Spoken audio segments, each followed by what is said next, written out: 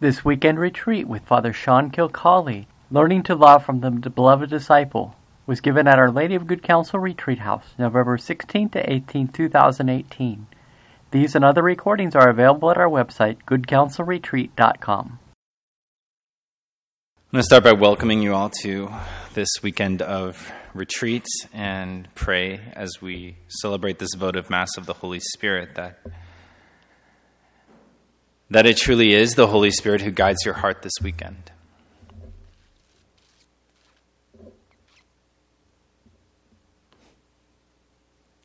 And I always start off every retreat I give by asking the question, why are you here?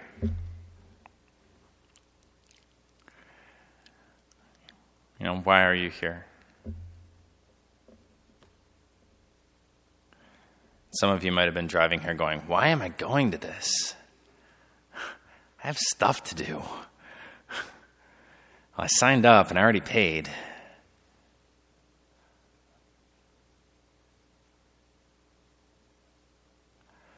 And some of you, the answer might be because the last time you went on a retreat, it was really good. Some of you might be the answer because the last time you went on a retreat, it wasn't so good and you're hoping to redeem that experience. Some of you, it might be that you just wanted to get away.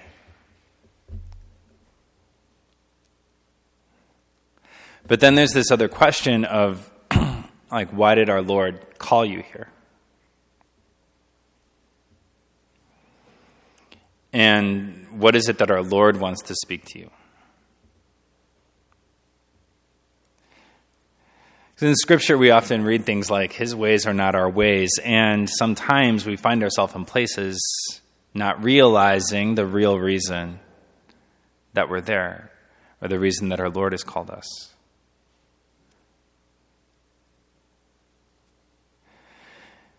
And admittedly for myself, my life has been super crazy for months now. And when I told Father Coulter last year, I can do 2 retreats next year, no problem. And then the retreat comes and I'm like, that's this weekend? And I'm kind of on my way in. And I picked the retreat theme when I was making my priest retreat last year. I was moved to read from the Gospel according to John. And just felt called personally to draw closer to him.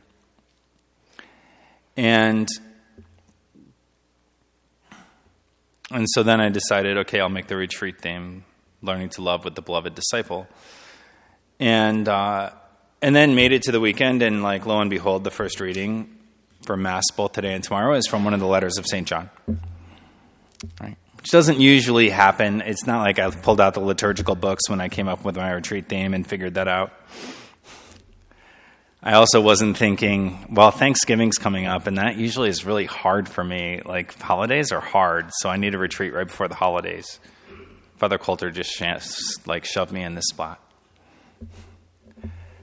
And so there's some consolation in that, right? There's some consolation in the fact that, our Lord directs things.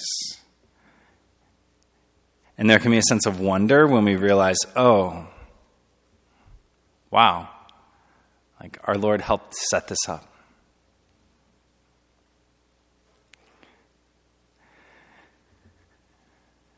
And what does our Lord want to speak to us this weekend?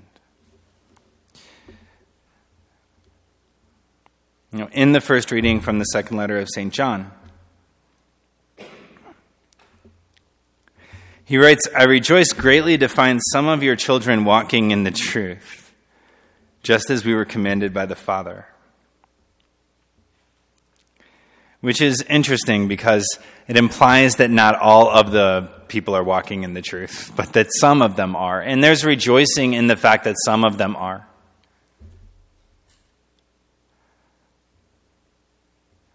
But now I ask you, not as though I were writing a new commandment, but the one we have heard from the beginning, let us love one another. For this is love, that we walk according to his commandments. This is the commandment, as you have heard from the beginning, in which you should walk. Let us love one another. And then he speaks of the deceivers who have gone out into the world who don't acknowledge Jesus Christ as coming in the flesh. And so St. John was the youngest of our Lord's disciples, and then he sort of lived the longest, which is interesting because, our Lord calls us and gives us charisms according to what we're going to need.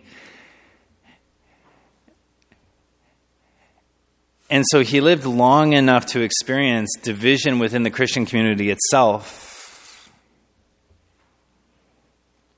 Whereas like James, who was the first bishop of Jerusalem, was the first martyred.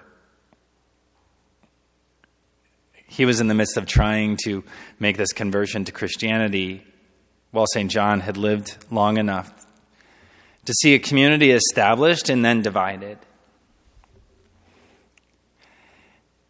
And when he wrote his gospel, he's writing it much later than the synoptic gospels, Matthew, Mark, and Luke. And so it's a reflection on his memory of our Lord in light of the kind of division that he was living in the midst of.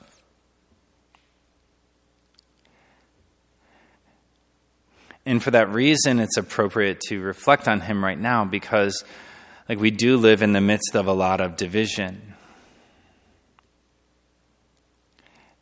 And the division that we experience, whether it's the kind of division that we experience within our families or the division that we experience, in our local church, or the division that's very apparent in the church across the world right now,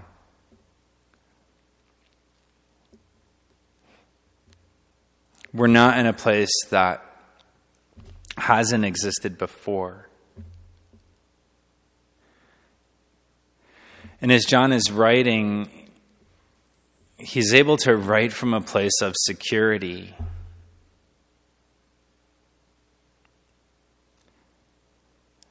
He's able to write from a place of endurance and a place of perseverance in the midst of all the craziness in the world around him. Precisely because he was the disciple whom Jesus loved.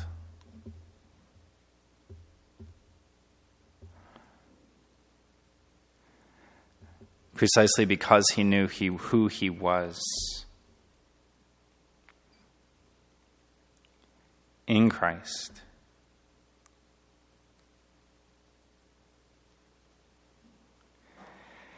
And so he uses this word, walking in the commandments.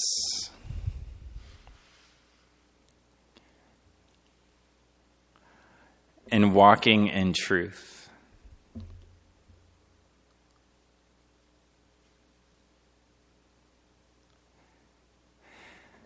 And we ourselves can find it very distracting as we are bombarded or listen to voices of division around us. Because those voices always take our eyes off of the truth.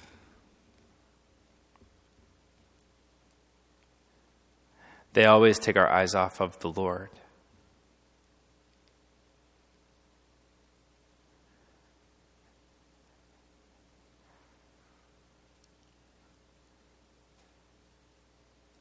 And so as we come this weekend to get away from all of that distraction, it's in order to focus ourselves on our Lord, who truly came into the world,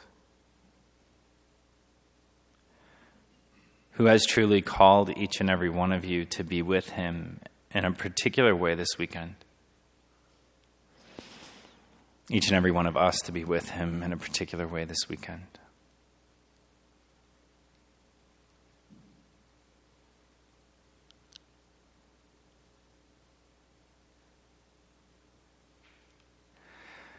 So that we can begin again with him.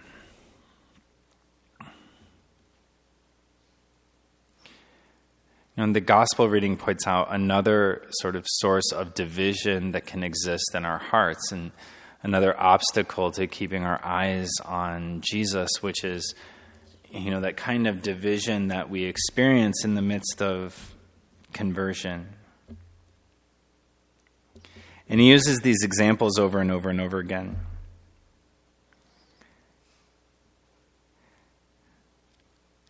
Someone who is on a housetop and whose belongings are in the house must not go down to get them, or one in the field must not return to what was left behind.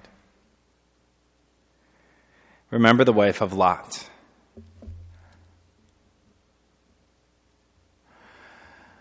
And sometimes there's a source of division within our own heart when our heart is divided between sort of where we are now and where we have been.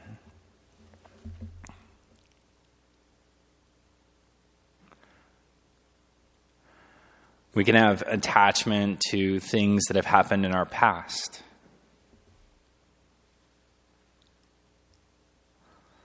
So much so that we keep looking back at it over and over and over again. And the wife of Lot is an example of leaving this sinful place. And we all have something in our life that's like leaving a sinful place in our life. And then sometimes in the midst of the chaos around us, we have a tendency to look back at that sinful place.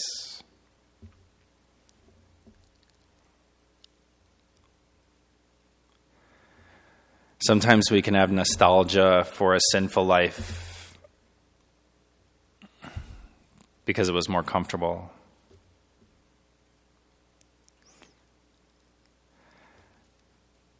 Sometimes we can have nostalgia for a sinful life that we never even lived. It's like when we have a conversion and then we're like, why wasn't I a bigger sinner before? Dang it, I missed my chance. And in those times, we find ourselves in the place of the wife of Lot.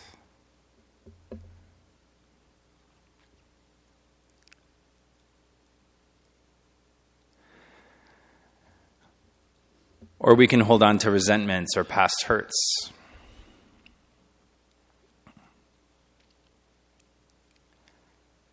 And we keep looking back at the past hurt and kind of living out of that over and over and over again, instead of letting our Lord come in so that we can live from him.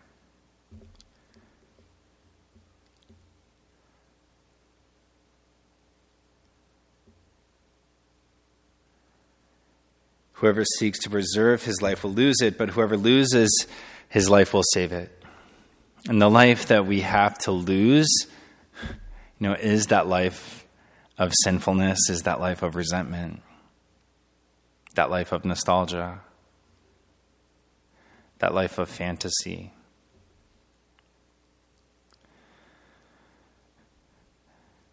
So that we can more completely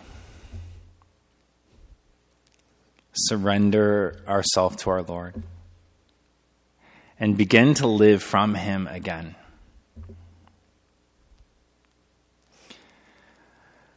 To let our Lord truly come in the flesh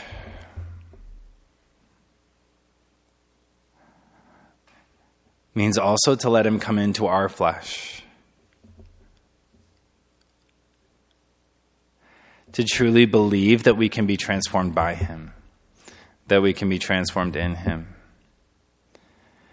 that we're called to be transformed into him. And that's the goal of the Christian life.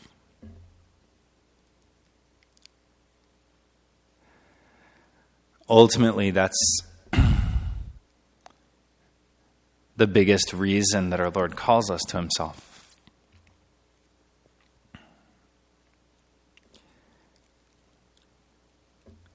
And it may be the reason that he's called us here this weekend.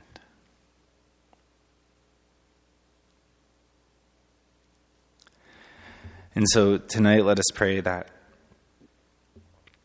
our hearts be open to the words that our Lord wishes to speak to us.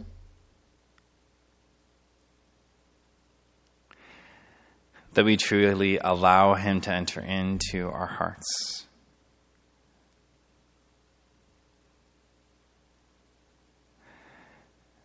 And that we may always walk in his truth, walking in his commandments.